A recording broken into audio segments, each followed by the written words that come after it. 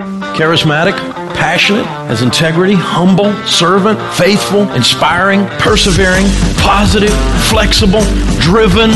This is who we are that call ourselves leaders. Helping business leaders grow themselves, their team, and their profits. This is the Entree Leadership Podcast. Now, here is your host, Ken Coleman. Coming to you from the Music City, this is the podcast of leaders, by leaders, and for leaders. I'm Ken Coleman, honored to be your host. As always, connect with us on Twitter at Entree Leadership, and I'm there at Ken Coleman. You can email us anytime about anything, podcast at entreleadership.com. Coming up in this edition of the podcast, our featured conversation is with Sebastian Bailey. This guy is fascinating, and he's the author of a new book called Mind Gym, Achieve More by Thinking Differently. And this is unbelievable. We're giving away another 50 copies after the conversation. I'll tell you the details and how you can qualify. Joining me in studio today, it's always fun when I get the executives.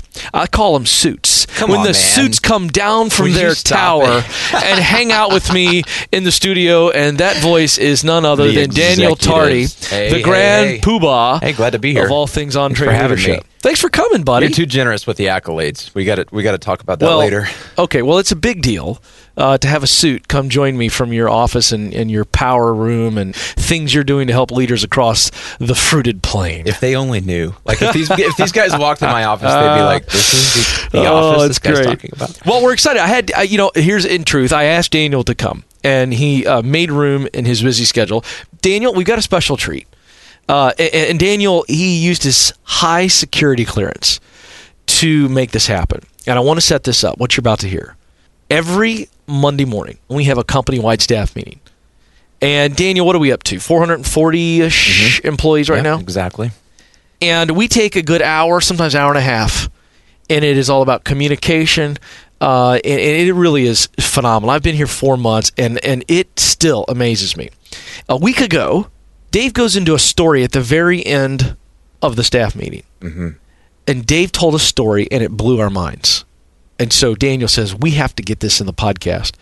So here it is, Dave Ramsey telling a story that I think will absolutely help you. Listen to this.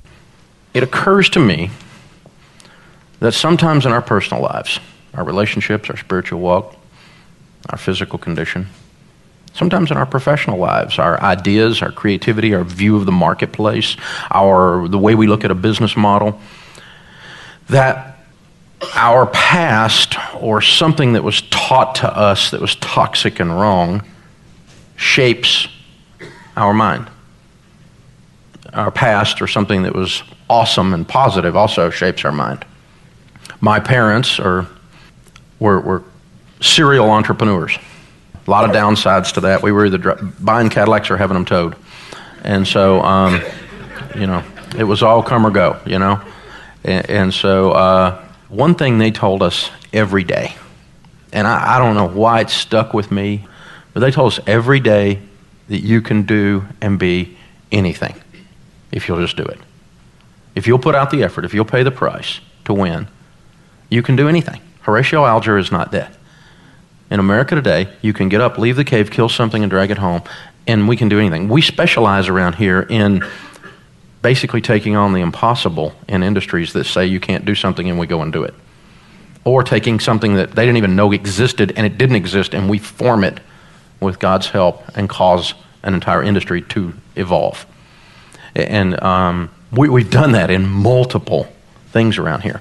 And so we've not been stuck. But sometimes we get stuck. And the way you train a circus elephant, if you understand that for the rest of your life, you can challenge yourself when you get stuck. Because what they do is when a baby elephant is brought into the circus, it's still wild and untrained, of course, and they drive a big metal iron stake deep into the dirt. And they put a big chain on that. And they put that big chain around that baby elephant's ankle. And that little elephant has an elephant hissy fit. And he's trying to get away, and he's pulling, and he's tugging, and he's jerking, and he's pulling, and he's jerking, and he's doing everything he can to get loose. And he can't get loose, and so finally he gives up.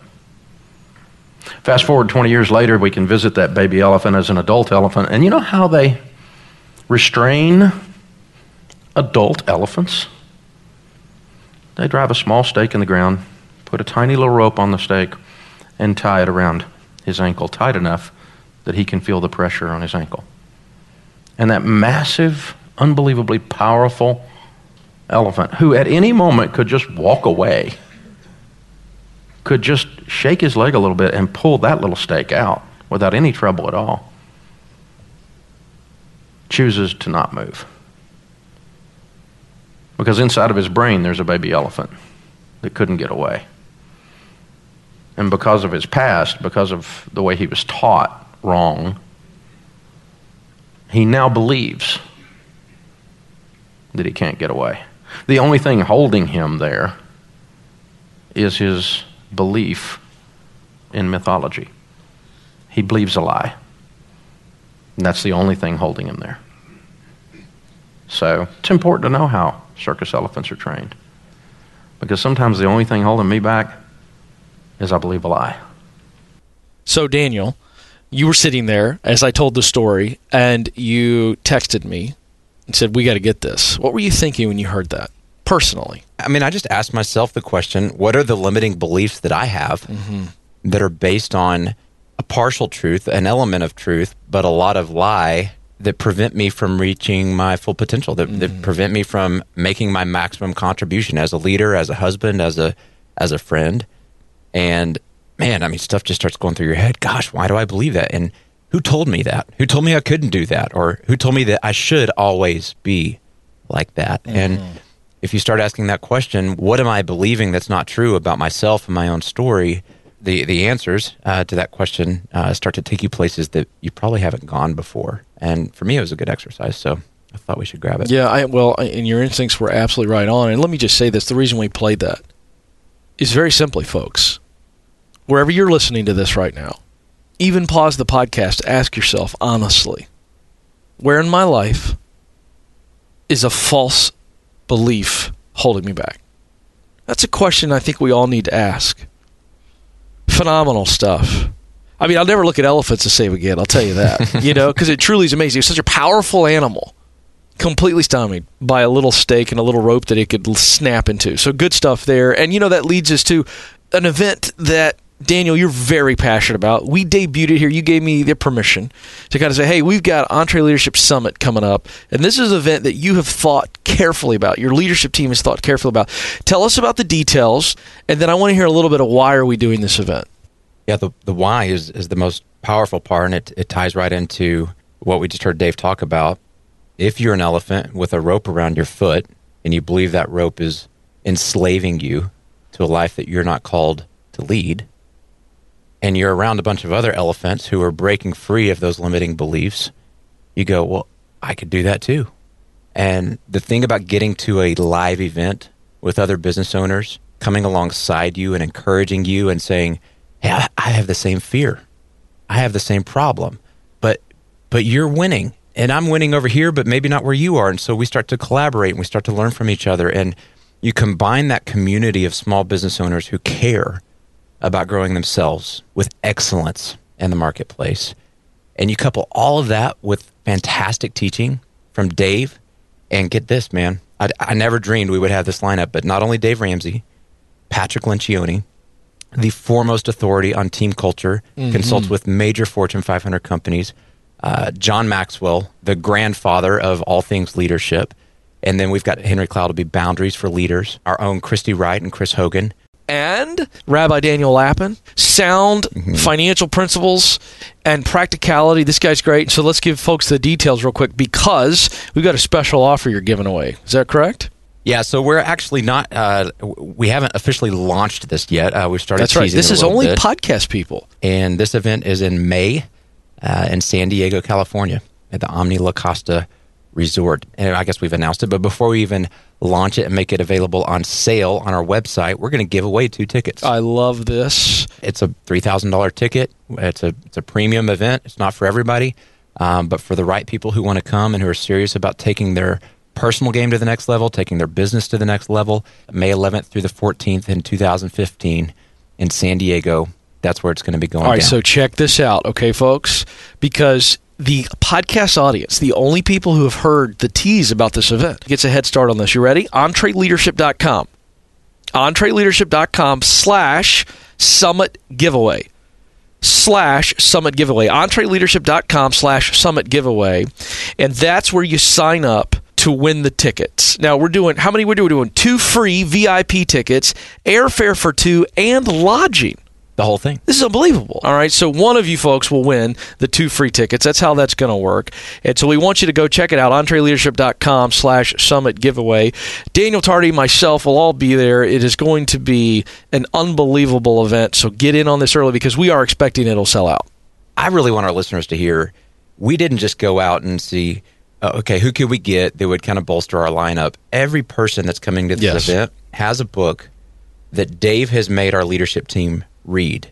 This is our stuff. People go, well, where do you get your information from? And where do you get all your teaching? And how do you train your team? We go find other great books and great authors, and we read it together. It's important to underscore that these guys, in many ways, are extended family because of how much of a direct impact they have on our culture, and thereby really what EntreLeadership is all about. Yeah, I love it. It's going to be great. I can't wait to go. Honestly, it's going to be a fantastic time. So again, one more time, enter to win, EntreLeadership.com/summit giveaway.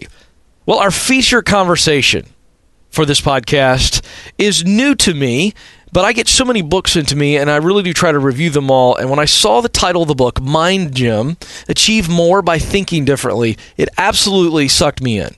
Sebastian Bailey is the co-author. He wrote the book with Octavius Black. It's an international bestseller. It is an easy read, but it is, I'm talking about, Daniel, peeling the onion. It's going to pull back layer by layer about how we think, why we think the way we do, and I think it's a very practical message. So let's get right to it. And again, I want to tease us when we come back. I'm going to tell you how you can win one of the 50 free books we're going to give away. So let's get right to it. My conversation with Sebastian Bailey on Mind Gym, Achieving More by Thinking Differently.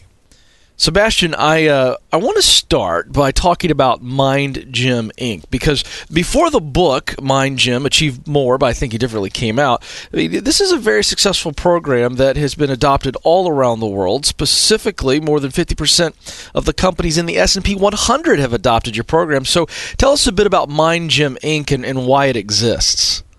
So we started 14 years ago on a kitchen table in London. You can probably tell by my accent that I'm British.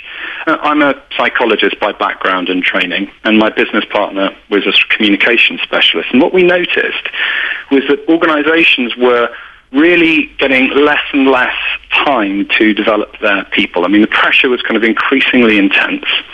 And in terms of some development programs, they wanted short, sharp experiences that were really practical. And actually, that's what individuals wanted as well. It felt, I think that the pressure's actually only got more significant over the last 14 years. So what we did is we've developed a whole suite of what we call 90-minute workouts. And these are run in organizations for groups of around 20 people, face-to-face, or alternatively on an online platform. But they're all instructor-led, really interactive, and they're designed to help people get better at doing things like give feedback more effectively, manage others, manage their own time. We have now done this for well over 1 million people. We probably have about 250,000 participants a year. And we've run it in over 40 countries and in 15 languages all around the world. And we work with organizations like MetLife and Microsoft and BuzzFeed. And so we have a whole range of organizations that come to us. This book, Sebastian, is equal parts fascinating and inspiring. And I really enjoyed it. And folks, I want you to really dive in here because I'm going to highlight my favorite chapters because I'm the host and that's what I get to do. But it's just really, really fun. But I want to talk about the first chapter where you entitle it Flip the Switch on Automatic Thinking. And I think this is huge because so many of us, Sebastian, we just react to life. And if we're not careful, we can live an entire life on autopilot. So how do we begin the process of flipping that switch, as you say? Yeah. And I think it's exactly the right starting point, Ken. Because pressure is so intense for many of us, the fact that we're operating in increasingly complex worlds, we've got information overload, we've got demands for our attention. I know many of your listeners are running businesses. It gets really quite complex, and so we do end up getting stuck in old routines and old patterns of mind. Now, sometimes and our brain's actually designed to do this. Our brain is designed to try and reduce the amount of what psychologists call cognitive load. The less we have to think about things in many respects, the better. The problem is that because of these habits that we get into, we start to make the wrong sorts of decisions. And so we can get into autopilot about how we get things done, about connecting with other people, about how we influence them, about how we can get into autopilot about conflict and the conflicts that we get into with loved ones or the people that we work with stress and so forth. So what we focus on Achieve More by Thinking Differently is two things. The first one is helping people to recognize where they might be getting into autopilot. And we tend to get into autopilot when we are confronted with situations that are really, really familiar. There was some interesting research actually on physicians and the amount of knowledge that physicians had. And actually what tended to happen was that as physicians graduated, they tend to know an awful lot. It was almost when their knowledge was at its highest. But interestingly, as they then started to practice, rather than getting sort of greater knowledge and deeper understanding of what they were doing, their knowledge actually started to drop off. And what they thought that was here was a familiarity trap. We'd get so familiar with the situation, our autopilot would trigger, and we would think a lot less about the situation that was confronting us. So familiarity trips us into autopilot. So does pressure. The more pressure that we're under, the more we tend to make snap decisions. And also just keeping a single view or single perspective. To get out of it, there are a number of different things we can do. The first is really looking for things that are new and different. Curiosity, I think, really is, in many respects, like the autopilot killer. Mm-hmm. So when you are going about your daily life, what can you observe and notice that is different? And it's that way that we can actually become much more engaged. We can be looking at the world in ways that we're more likely to notice what's different. And actually that's the thing that then drives greater insights and better innovation, all those sorts of things. I love that you said curiosity is really the killer to that autopilot, automatic thinking. And I think you're so right. Just the ability to step back, if we can, and ask simple questions like why, how, is there a particular formula that works for you that you have found maybe through research or through personal discovery? What's a good question that kind of helps fight that automatic thinking? I think a classic one is, or a really good one, is just what's new and different here. Mm-hmm. That's the first thing. It's like, what's new and different? Another one is actually spotting when you are being, what's sometimes described as being absolutist. So using phrases like always and never. It's like, for example, when you say to people, why are you doing it that way? And the answer is, it's because I've always done it that way. That's the way we've always done it around here. That people, that's a sort of a real indicator that someone's on autopilot. Mm-hmm. They're not really thinking through what the right sort of situations are, what the right answers might be to a particular situation. All right, folks, just a little nugget for those of you listening, wherever you are, I want to pull something out here. Just try for a week deleting the words always and never from your vocabulary and maybe just challenge the people around you. I just want to see what happens there because I think that's a wonderful challenge there from Sebastian. I want to move to chapter 4, Sebastian, start a new chapter. I think there's so many men and women that are listening in right now that they know they need to start a new chapter, whether that be personally or professionally, relationally, spiritually, whatever it is. They know they need to start a new chapter. Talk to us about how they can begin to do that by changing the way they think to start a new chapter. Great. So what the evidence sort of suggests, Ken, again, everything Mind Gym does, we do it based in the psychology, and then what we've done is, having done the research, we've tried to make this as accessible as possible. What the research suggests is the fact that there are sort of 4 stages that we tend to go through when we're going about deciding whether or not we want to start a new chapter, do something significant. And the first stage is actually kind of maintaining what we're doing right now, maintaining the status quo, doing what you're doing. The second stage then is where we start to contemplate. We start to dream about what we want, what could be. So many of your listeners who are thinking about starting a business, they're probably in a sort of contemplating, dreaming phase. I wonder what it would be like if I started my own business. I wonder what it would be like if I changed what I was doing so that it was something completely different. A third stage is preparing, and that's when we start to make some of these things a little bit more real. We're no longer, listening in our car and thinking about what could be. And instead what we're doing is saying, okay, if I'm actually going to start this business, let me start to think about putting this business plan together. Now, there's a really, really big step between the preparing stage and then the next stage, which is experimenting. And that's actually making the call, doing it, almost going beyond the point of no return. And the name that people use for this is the Rubicon. It's called crossing the Rubicon. And it's called this because of Julius Caesar, who was camped. He was a Roman general camped on the banks of a river called the Rubicon, and he was deciding whether or not he wanted to invade Rome. And the rule was that if you took your armies over this river called the Rubicon, then you were actually invading Rome, and then the other senators and the other armies would respond to that. And so, and Caesar, what he did is he camped on the banks of the Rubicon for a really long time, kind of making the decision about whether or not he wanted to really go for that sort of bid for power and make a stand about the fact he wanted to become the ruler. So that's the Rubicon. Now, what happens is that when we're at sort of a point of no return, when we're thinking about whether or not we want to make that decision, often we have these things called catastrophic fantasies. And I remember when we started Mind Gym, I remember absolutely having these things. I just had a mortgage. I was dating someone, and I thought this might lead to having a young family, and the thought of starting a new business. I thought, God, am I going to be left destitute? If all this goes wrong, the bank, I'm going to default on my mortgage payments, my parents won't take me back in, and I'm going to be living on the streets. And that's a classic catastrophic fantasy that often people have. And of course it is a fantasy. That's absolutely that's not the worst case scenario. So there are certain things that we can do to help us think about how we make that shift from the preparing to experimenting.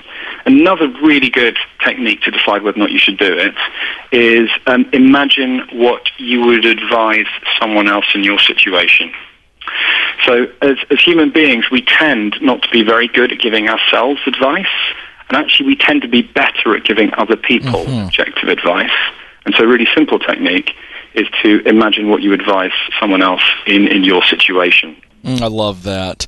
I want to move to Chapter 6, where it's entitled Get in the Right Relationship Mindset. And very early on in the chapter, you really help us understand what our relationship mindset is. You cite a pioneer psychologist, John Bowlby.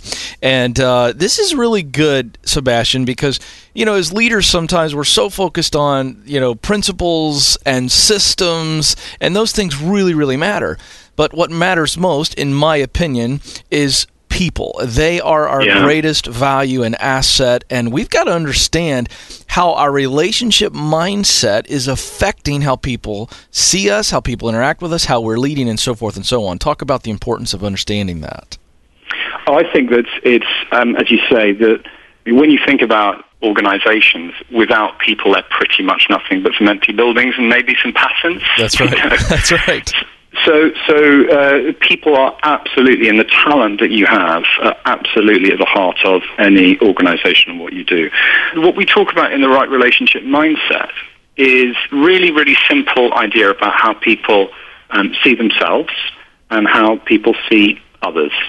And actually there are different kind of mindsets that have either a positive or a negative impact on individuals and the people around them. And we've described this as sort of I'm okay, you're okay. Mm-hmm.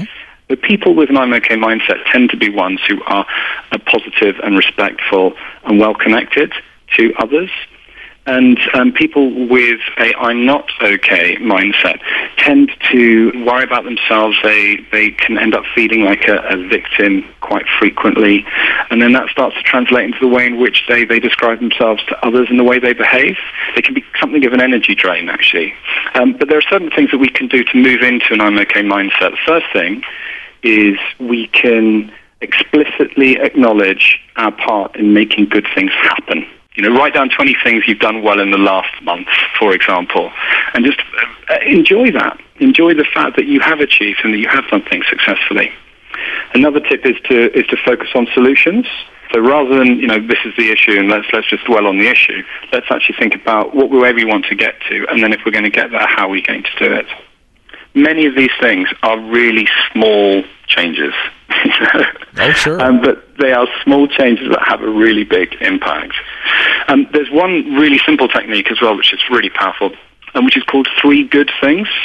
And that's at the end of every day. And what were the 3 things that you are thankful for over the course of that day?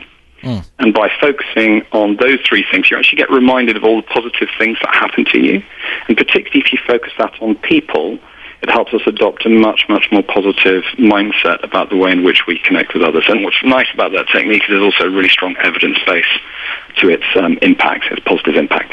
Yeah, and I believe, Sebastian, that one tip right there, this idea of being grateful and then applying it to every area of our lives, I believe has the ability to completely change our trajectory on a daily, weekly, monthly basis, and it really is practical. I want to move forward to, I believe, Sebastian, a topic that gets overlooked a lot by a lot of different leaders. I'm reading a book right now by Ed Catmull, who's kind of the head of Pixar, and Pixar's done quite well with creativity, and the book is entitled Creativity Inc., and essentially the book is a playbook of how they create content. And you address this idea of overcoming creative blocks in Chapter 15. And I think this is massively important. And so I want you to kind of set the table for us on this chapter and how people who feel themselves constantly blocked on creativity, whether it be personally or organizationally, how do we begin to reset that? There's a section on creativity in the book, and as you say, the first one that we go into is actually these creative blocks. And I think these creative blocks exist in so many areas of our life. It's not just when we are generating ideas for a business, for example, but actually the way in which we interact with people, the way we connect with people, and again, families, communities, organizations. The first block, first filter through which we see the world is the one of sort of, I know the problem, and therefore we just don't think very hard. And actually, there's an example. A donkey's tied to a rope that is 6 feet long, and there's a bale of hay 8 feet away. How can the donkey get to the hay if he does not bite through or undo the rope? Without biting through the rope. Boy, I need some time on that one. I'm guessing that it's tied to his neck. It's a tricky one. Can he actually reach it? It's interesting that you say, I'm trying to think it through. If he can't bite through or undo the rope, because actually that part of that question... Is that misdirection? It's misdirection, exactly. It's misdirection. And so the answer is the fact that it just walks over to it because at no point have we been told that the rope is tied to anything other than the donkey. Yeah, that's good. Yeah, but we make an assumption that the rope is actually, is tied to something, a stake in the ground. That's right. That's the picture that we build in our mind's eye. Let me give you another. This is a good one to another example. Can you say silk for me? Silk. And again? Silk. And again? Silk. And then, what do cows drink? Milk. No, they don't. They drink water. Let me tell you something. That is so elementary school, and I wiped out right in front of everybody. Told me by my 9-year-old daughter, but it's a really, really nice example. That's brilliant. Of these habits of mind that we get into. Oh my gosh. Yeah, and what's happened there is that actually you've been primed. The fact that silk sounds so like milk, you've actually been primed to come out with an answer, and it's that priming that gets us into these habits of mind, and it's these habits of mind that we also get into in our relationships and the way in which we generate ideas. So that first one is, the first filter is sort of I know the problem. And the second one is, I know the solution, it's really familiar to me. A third filter is, I live in the real world. And actually, there's a really, really simple answer. So what happens here is that we base everything we do in our current reality. So, when you're coming up with problems, you start to answer about this is what it is. Yeah, and so we get stifled, our creativity gets stifled because we're so grounded in our current surroundings. And a really simple shift is instead of asking, what it is, it's asking what could it be. Mm-hmm. I love that. Say that again, because I think that's a tremendous shift. Right. So instead of asking what is, you ask what could it be. The example that we sometimes use here is if you imagine a triangle, a square, and a circle on a sheet of paper. If you can ask people what is that, and they say a triangle, a square, and a circle. Yeah. If you then say what could it be, their answers totally change, and they start to come up with, well, it could be a clown's face, or it could be a tractor, it could be the Death Star and the Millennium Falcon and a TIE fighter. And they start to come up with all these very, very different ways of looking at the world because they're no longer grounded in reality about what is, and instead they're asking themselves, what could it be? And that's tremendously useful, again, when you're thinking about any kind of innovation on new product development or an offer that you want to take to market. And you're brainstorming, you're coming up with different ideas. Ask what it could be as opposed to what it is, and that will sort of shift the way you think. Mm-hmm. The final filter, I think this is also really important, is the I am an expert filter. What happens is that because they are an expert, they know the answer and they just want to come up with the answer straight away, instead of exploring the situation a little bit more. And this is particularly the case with people with like a really, really high level of expertise. They don't want to demonstrate any vulnerability, and so they don't say, I don't know. They feel like they have to come up with an answer. And sometimes, I don't know, can be an extraordinarily powerful statement that helps you explore a situation a little bit more. Wow. So good. He is Sebastian Bailey, PhD and co-author of Mind Gym, Achieve More by Thinking Differently. Just absolutely scintillating reading. I really enjoyed it. And Sebastian, I really appreciate your work and spending time with our EntreLeadership audience. Thank you very much, Ken. It's a great pleasure. He is Sebastian Bailey. The book, again, Mind Gym, Achieve More by Thinking Differently. This is fun. I feel like Santa Claus, Tardy. I'm asking these publishers now to give us 50 books to give away to these fine folks, and they're saying yes. So you people out there, I'm going to keep asking, because I am a man of the people, Tardy. I am a populist, and I want to make the people happy. Here's how we do it. You ready? You just have to tweet this simple phrase. You ready? Here it is. The @EntreLeadership podcast makes me think. The @EntreLeadership podcast makes me think. You tweet that. And last podcast, Eric, I gave the books away to the first 50. Well, that was kind of, I wanted to see who our gazelle passionate listeners, people who are listening to the podcast as soon as it uploads, who are on Twitter while they're listening. But I don't want to discriminate because some of you are very, very, very, very busy and you can't get to it right away. We're going to give it, just hit it out there until the next podcast. I also want to mention that we have, from Sebastian and Octavius, free, we have a What's Your Excuse and Are You an Attentive Optimist PDF. This is really cool stuff. So all you got to do is go to EntreLeadership.com/podcast. EntreLeadership.com/podcast. We've got these two articles in PDF form at EntreLeadership.com/podcast. What's your excuse? And are you an attentive optimist? So we want to make sure that you go take advantage of this free content. I know I am. So let's now get to one of my favorite segments on the podcast. Becoming mine as well. It's time for Ken's Electronic Mail. Ken's Electronic Mail. You've got mail. All right, first email. That's pretty slick. You like that? That's pretty good. First email from Joe. I'm not going to say Joe's last name because this is a raw email and very honest, and I don't want to embarrass Joe. But Joe, you know who you are. He emails me, he says, Ken, I'm 29 years old and am a business professional and I'm looking for work. On the subject of sales, how would you approach selling yourself to an employer with a felony record?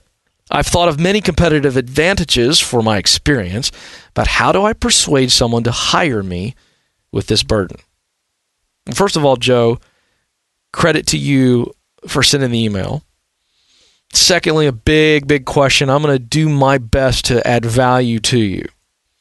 So I would start by saying, in your situation, you are a convicted felon.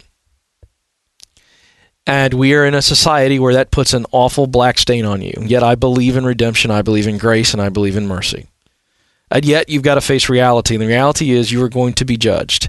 And I'm hoping that you are not the same person that you used to be. If, in fact, you are not the same person you used to be, then you absolutely must prove to potential employers that you're not the same person and go way beyond their wildest expectations of you proving it. So here's what I would say. You got to own it. When you get the interview, you don't make one excuse. You completely own the truth, no matter how embarrassing it is. Because I think it'll be shocking to most potential employers that you will own the most humiliating parts of your past. Secondly, you make the case as to why you will add value and you can do the position. Third, say, but I realize that you've got this enormous elephant hanging out in your head right now because you're looking at me as a convicted felon, of which I am. And so here's what I want to do. I am asking for you to truly consider me. And if you think there's a chance I want to work in this position for free, you let them determine how long it takes. But I think you got to be that bold, Daniel Tardy, to say, what can I do to ease your concern over my past so that I can have a shot at a future? Yeah, I think the frustrating thing, if you're Joe, I mean, I love that he's being transparent and vulnerable by putting himself out here in front of everybody on this. The thing you got to know, Joe, is your entry point is going to be different than your entry point would be had this not been a part of your past. That's right. Going from A to Z is not one step for you. So there are things you could do like work for free. There are things you could do probably without employment where you're volunteering. You could probably start a blog and start putting incredible content out there about your area of expertise. And there are things that you can do to present yourself and showcase the value that you have to contribute prior to just getting the opportunity to work at an employment firm of sorts. So it's going to be a longer road, but I think it's a road still worth traveling, and I wish you the best. Yes, sir. Thank you, Joe, for your email. Second email, we'll only get to one more here. I'm going to let Tardy go first on this one. It's from Justin. He says, I have recently been promoted from a manager position to that of a director.